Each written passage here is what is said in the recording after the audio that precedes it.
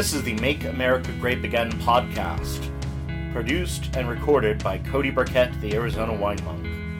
In this podcast, we explore wines from all 50 states in the United States of America. Welcome to our Season 2 episode of the Make America Grape Again podcast featuring Oregon. We're doing a fun comparison right now between the Teutonic Wine Company 2017 Pinot Meunier from Borgo Pass Vineyard in the Willamette Valley. What we have here, thanks to the kindness of James, is a Pinot Meunier Trocken from Pfalz. Not that it's false, it's Pfalz, the region. Guts Abfüllung. I love German, it's wonderful. From Darting is the label here. That's the stay bottled Weingut Darting from Bad Dürkheim. I love the German names that are like Bad, whatever, which means bath. Right. But it's just like, oh, Bad Dürkheim. I also love that on this label they fixed the typo on the back. Oh. Or not typo, but dramatic error. So in the 14 vintage of this that I bought an eon ago, that was the first Pinot Meunier I ever tasted. It said, produce of Germany, still white wine. Oh no. Sulfites. And Pinot Meunier is red, and that one was red. It was not a rosé. That's really And I was funny. really wondering what was going on, and then I cracked the bottle. I'm like, oh, this is red. The label is wrong. Oops. So they fixed that. It's a fabulous oops. Yeah, it's a wonderful oops. It doesn't get much more oops than that, really. Yeah. But anyway, 2015, so it's a few years older. Looking at these two side by side, it's amazing how different they are. And I know, from what I know of the techniques used in the darting, there are very different techniques involved. And one of those techniques is going to be involved in a little bit in our discussion today, which is a question that James posed before we recorded, which he thought was stupid, which is not a stupid question at all. Would you mind repeating that question for us, James? Well, in my experiences with wine and wine making, I've never looked very closely into certain aspects of the usage of oak, and there has been some confusion on my part as, for example, what is the difference between new oak and neutral oak? I get this, a similar question asked in Salvatore when I'm pouring the Sangiovese and the Tempranillo. It's like, well, what's the difference between American oak and French oak?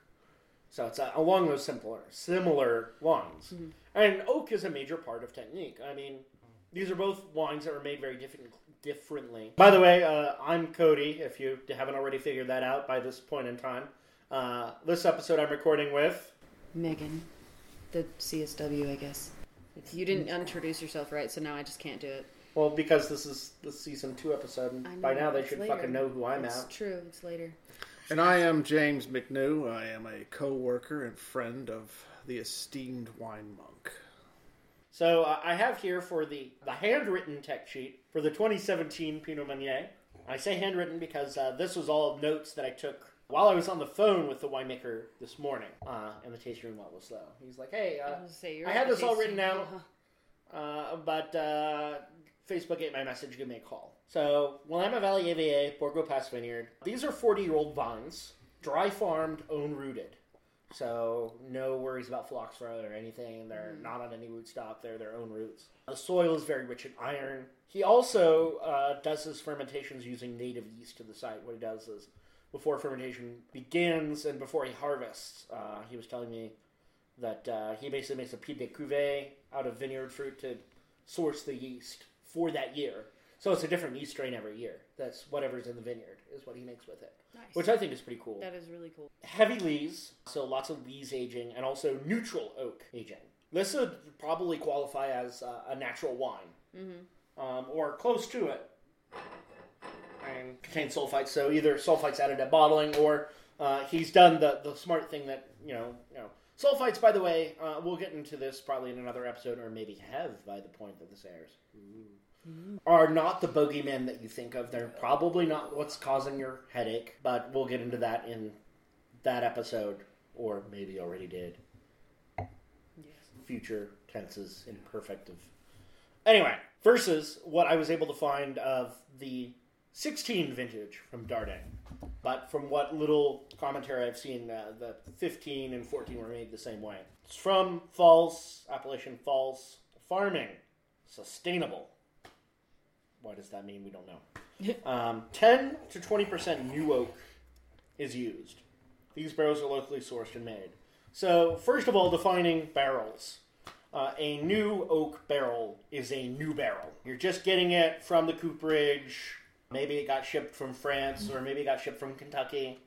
Or I know there's a lot of oak being done in Missouri, too, for American oak. So a new oak barrel is a wine barrel that's never been used for anything at all. Except maybe to hold water in to keep it sanitary during transport. So a new oak barrel will impart flavors from that given oak into the wine. And different oaks provide different flavor notes. Guessing, well, we know this is German oak because the barrels are locally sourced. It's the same species as French oak. For the record, Hungarian oak, Slovenian oak, French oak, they're all the same species of oak. The European something oak. I want to say European white oak, but I could be wrong, and I don't feel like looking that up right now, though I probably should, because people are probably yelling at me in the comments, but... Okie dokie. The point is, all these oaks are the same species, and there are different species than the American white oak, which is the premier oak barrel in the U.S. Now, that being said, I have no fucking idea why in Rioja they use American oak, when France is right there. I have been looking for information on this for years and have never been able to find any information. Wait, for why who? Wait, for why in Rioja okay. They use American oak instead of French oak. I mean, I guess Cabernet works better with a flavor profile of... Or they just hate the French. Or that could be it. You know? My theory is that it was probably connected to Napoleon. There you because go. Fuck it, why not? Yeah, probably. Just like, fuck those guys. One of the most brutal guerrilla wars in modern history. That would explain why afterwards they're like, fuck the French, we're taking your barrels from America. Okay, thanks. Yeah, pretty much. Since a lot of people just hate the French. But these wines could not be any more different. No, fuck, my God. No. These are just, it's ridiculous. And it's the same grape. Pinot Meunier. Those are not mislabeled vines in either site, obviously. Also, I love one of the German names for this grape is Schwarzriesling, even though it has nothing to do with Riesling. At all. May the Schwarz be with you. Oh my God. So the reason why it's called Pinot Meunier basically comes from millers, because the underside of the leaves look powdery, like flour, like from a mill. Mm-hmm. Apparently, I cannot remember his name now, and this is going to make me look bad, but whatever. I'm sorry. Memory is not good with names. Memory is great for grapes. But as you were saying, winemaker, it can look a lot like powdery mildew in the field on the leaves because of that powdery character underneath. Other principal synonyms are as follows.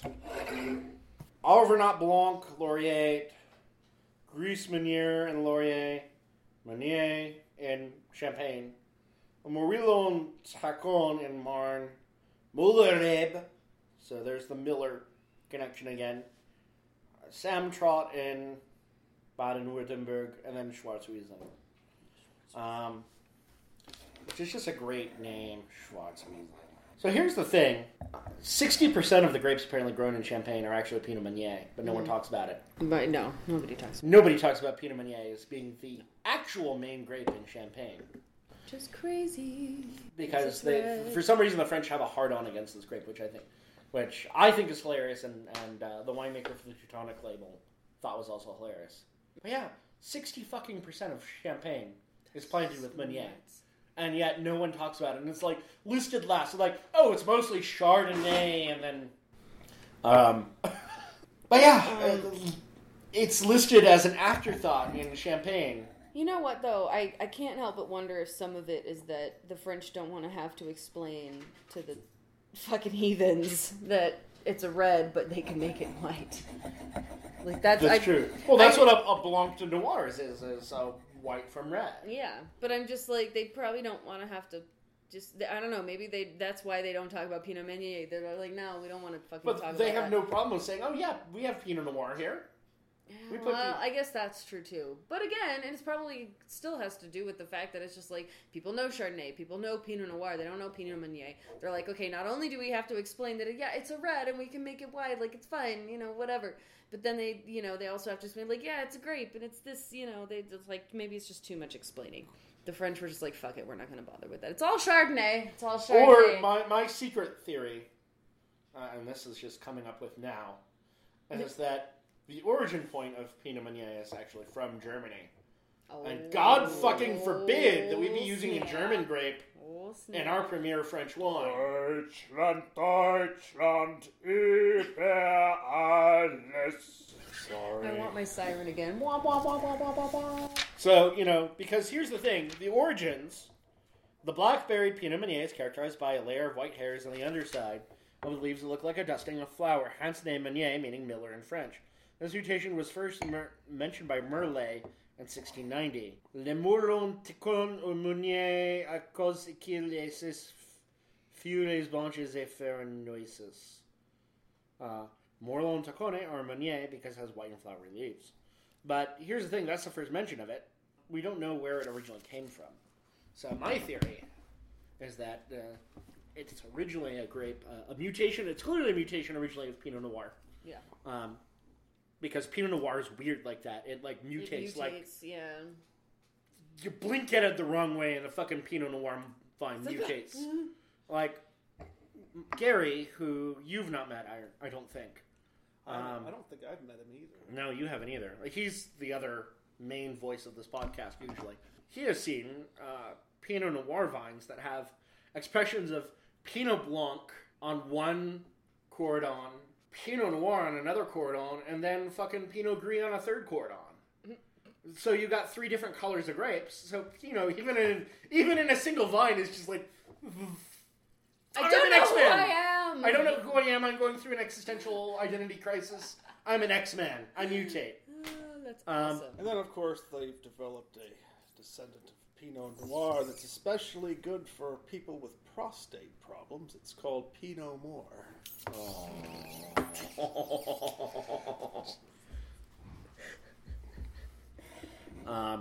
So my theory is that this was originally a German grape. Yeah. And it was culturally remembered by farmers like, oh yeah, this grape is originally from those guys over there that invade us like a clockwork every 30 years. La Gauche. So, yeah, we're not going to talk about where this grape came from. That's my theory. Whether this is true or not, maybe not. Good old-fashioned national chauvinism at work. Yes, because who's better at national chauvinism than the French? Megan, by the way, you said that you really love this cork. I do really love that cork. It looks like a castle. It really does. It's fucking cool. I also love the sort of old school label design. It is really here. old. Like, I don't even know how to feel about this label. Like, this makes me think of Alsace. Well, the bottle shape, yeah. But the whole label thing is very old world. Mm-hmm. It really is. Like, there's something... Like, they've even... There goes my fucking corkscrew. This is why you should have a YouTube channel, not a podcast. Yeah, but I've got a face for radio. Whatever. Ditto to me.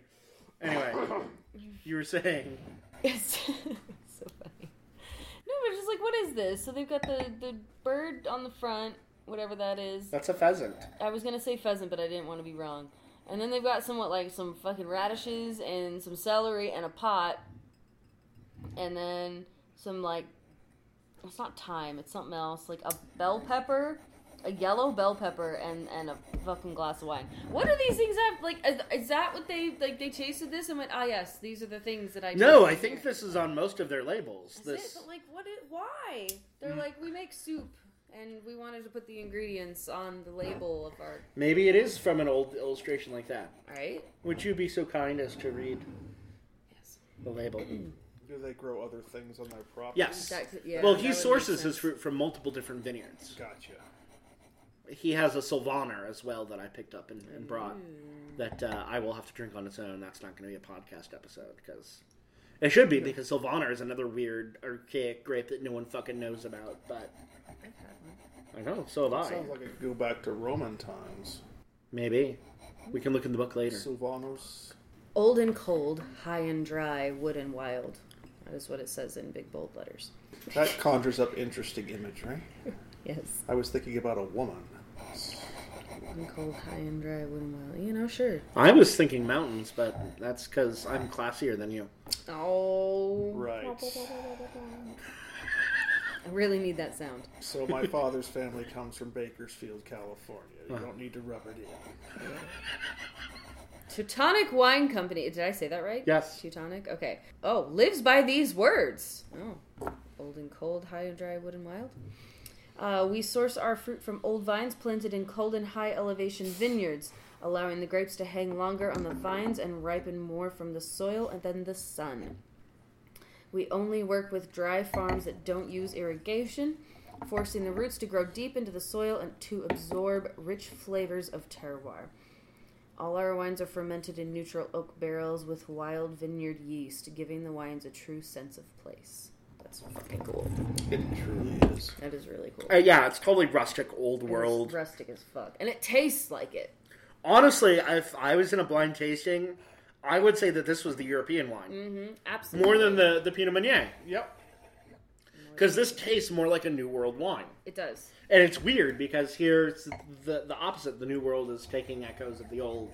Like the Blau Frankish. You know, the Blau Frankish I had from the old world was thinner and much lighter, whereas the New World, richer, rounder, robust. Like, holy, like, plums and currants, Batman, on the German. Yeah. It's like, No, it's again, so it's much bigger. Like, it's so much bigger. It's bigger, but after tasting it side by side with the Teutonic, it feels like you've seen people like this come into the tasting room that think they're big shots and think they know everything. Mm-hmm. When in reality, you know more than they do, and God forbid that you like correct them because they're like, well, I'm the right one, and you just work here, so you're being paid. Well, I want their money, so I typically just grovel. Mm-hmm. Yeah. Yeah. We all do. Yeah. Unless they annoy me to the point where I'm just like, yeah, you've hit my berserk button, so fuck you. But the point is, I feel like the Darting Pinot Meunier is like that. If that was a person, this would be who it is. Like, I'm a Pinot Meunier busting in. Pinot Meunier, Pinot Meunier, Pinot Meunier. Well, I'm a Pinot Meunier too.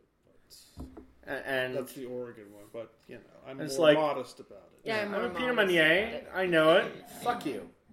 Like, I'm comfortable. I'm comfortable. I'm Like, going to go for a fucking hike later. You know, this is the guy that's driving the big truck that everyone's like, oh, he's compensating.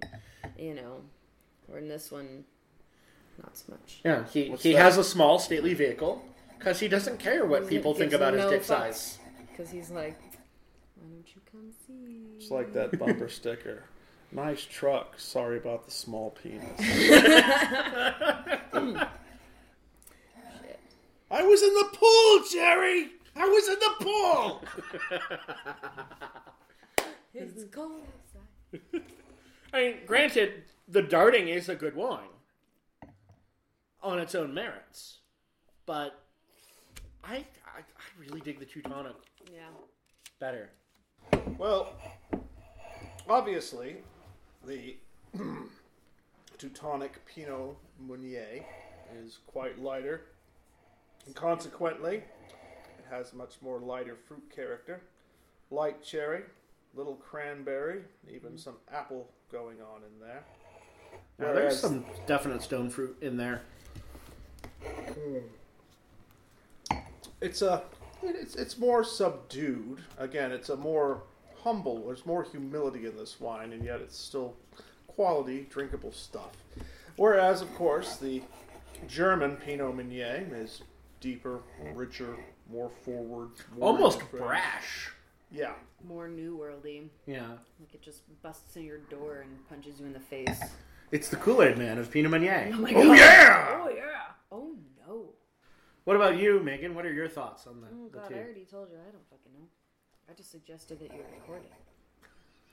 No, I mean, same thing. Like, you know, the German one is so much more New Worldy and much more heavy and bold and, you know, slightly punch you in the face. Like, It's almost got, like, plum character. Yes. kind of. Which is yeah. just like, what the fuck? Plum in a Pinot of any sort? This is a wine that a thick-necked guy named Gunter would appreciate. Maybe this is a thick-necked guy named Gunter. I do get a little, like, I mean, again, I don't know. Because I feel like the Teutonic I'm getting, I remember it was like that soda, like cherry soda. Yeah, like cheerwine, almost. Yeah. Like I was like telling a cherry you about. soda, but like on the German one, whatever the name is, Dart something. Darting. Like it's got kind of a, almost, like this one makes me think more like cherry Dr. Pepper. Because Dr. Pepper has that, like, prune kind of thing happening. Whereas I feel like the other one is a little bit more like Cherry Coke. It's a little brighter. Cherry Coke or Cheerwine, which only 3 of you listeners will understand. I was like, I don't know what that is. So Cheerwine is a soda that's pretty much specific to the Carolinas and the Southeast. That I've been lucky enough to try a couple times thanks to Gary. And I've loved it. I've never seen it for sale anywhere here. But anyway, that's kind of what it reminds me of. Cheerwine versus, like you said, like cherry Dr. Pepper. Yeah. German, or like we were talking about earlier in terms of personifications, like the German Pinot Meunier is very big, very brash. Mm-hmm. A German guy named Gunter putting his way into the tasting room who, like, you know... Another, and thinks he knows everything, and is trying to show off maybe to his pretty date, who he probably paid for. I have an enormous penis. I paid you to say that. But versus the Teutonic Wine Company is like sitting there in the corner. It's like Strider and Brie. It sits there in the corner, wild, gamey, unyielding, untamed. Like, yeah, I'm fucking Strider. So this is the real man. Yeah. It's like, I'm fucking Strider. Who do you think you fucking are? How many orcs did you kill today? Oh, well. Okay. That's what I thought. Unassuming, not really drawing attention, but... Not really drawing attention, but at the same time, there's every eye in the room is drawn to him. And knows that he's there. Yeah, this wine is fucking Strider. This is Aragorn from Lord of the Rings. Well done. And if we're going for Lord of the Rings characters, then I guess the German Pinot Meunier is big, brash, a little absent-minded, kind of worn ragged, but, you know, obviously still in charge. Or maybe Saruman. Or even Boromir. My brain said Boromir, but I think that's because that's one of the only characters I can remember. The thing is, Boromir, if you look at him outside the movies and in the books, he's actually a really fascinating character, and he's not as evil as you think. But he's driven. He's very sure of himself. He's very sure of himself, but he has every reason to be. He's probably the best warrior. Certainly. That's not an elf after Aragorn of men in the Lord of the Rings verse. And now we're getting into Lord of the Rings and a wine podcast, so we're going to go back to wine here. / when is there a wine that's Tom Bombadil? Oh, that's Saperavi. Really? Yeah. Oldest and wisest. Wild, gamey, untamed. Older than all the others. And something your average movie audience just would not. And for that matter, this is why Ricketsley, and I've talked about this actually in an early episode, Ricketsley is Goldberry. I don't know that one. Well, when we drink a Ricketsley, like the one that you got, also from New Jersey. Oh, yeah. In a previous... Not the sparkling one. Not the sparkling one. So sad. So, I guess an idea for a Lord of the Rings / wine hybrid podcast would be trying to figure out what old vineyards tasted like. Yeah, I have theories on that, but that'll have to wait. Right. Naturally. We're way off topic now. We're so far off topic that it's just like we're halfway to fucking Rivendell at this point. Yes. Anyway, back to the wine. Actually, I think we've entered Rune. Yeah. Here's an obscure Lord of the Rings reference for you. Yes. Far beyond. I only read it 13 times. I'm getting there, about 6. Anyway. But I'm old. Anyway. I'm waiting for the Harry Potter one. I can do the Harry Potter. I can't do Lord of the Rings. Okay, well, we covered the... Going back to oak, in terms of flavor profiles, I have some final closing thoughts before we finish talking more about this wine. So different oaks impart different flavor characters as well. Fuck, where was I? Oak. Oak. Okay. Professor Oak. Oh my god. Different oaks impart different flavor profiles. So, for example, if you've had a bourbon, you kind of know what some of those profiles are from American oak, because American oak is the general, I almost said wine used for bourbon, but that's not right at all. The general oak used for aging bourbon. So you get a lot of vanilla, caramel, coconut, vanilla flower, vanilla extract, lots of vanilla. I used to drink vanilla extract when I was a kid, but anyway, I turned out just fine. Continue. For the most part. Twitch. Yes. Damn. French oak tends to be a little bit more subtle. For me, I get a lot of more of a forest floor, earth, sandalwood. Right. Lots of incensey characters, frankincense, myrrh, sandalwood. A different sort of vanilla, like Mexican vanilla versus Tahitian vanilla. Okay. So it's a vanilla, but it's a different vanilla. Spicy vanilla. Yeah, it's spicy vanilla as opposed to like, wham, I'm cheap, shitty vanilla in your face. For me, anyway. Slightly different characters are dependent on where the oak is grown and growing season, which is why... Shitty vanilla in your face sounds vaguely pornographic to me, but please continue. Well... A deep subject. Indeed.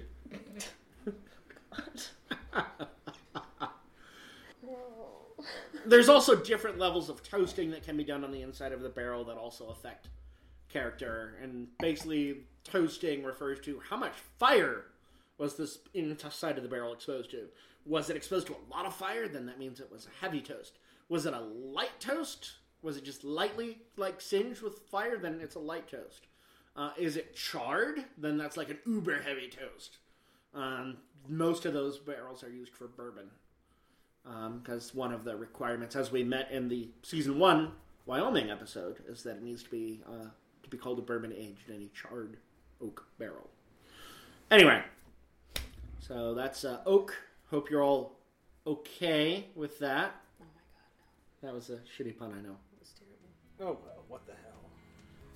Well, any port in a storm, right? Yeah. But not so. Snow. Really, so I need to just stop talking and start drinking. We've been drinking. Yes. On that note, let's drink more. Yay! Make America grape again. Cheers! This was an episode of the Make America Grape Again podcast, sponsored, produced, and recorded by Cody Burkett, the Arizona wine monk. You can reach us at makeamericagrapepodcast@gmail.com, on Instagram at the AZ Wine Monk, or on Twitter at CV Burkett. Be sure to also check out our website, makeamericagrapeagainpodcast.com.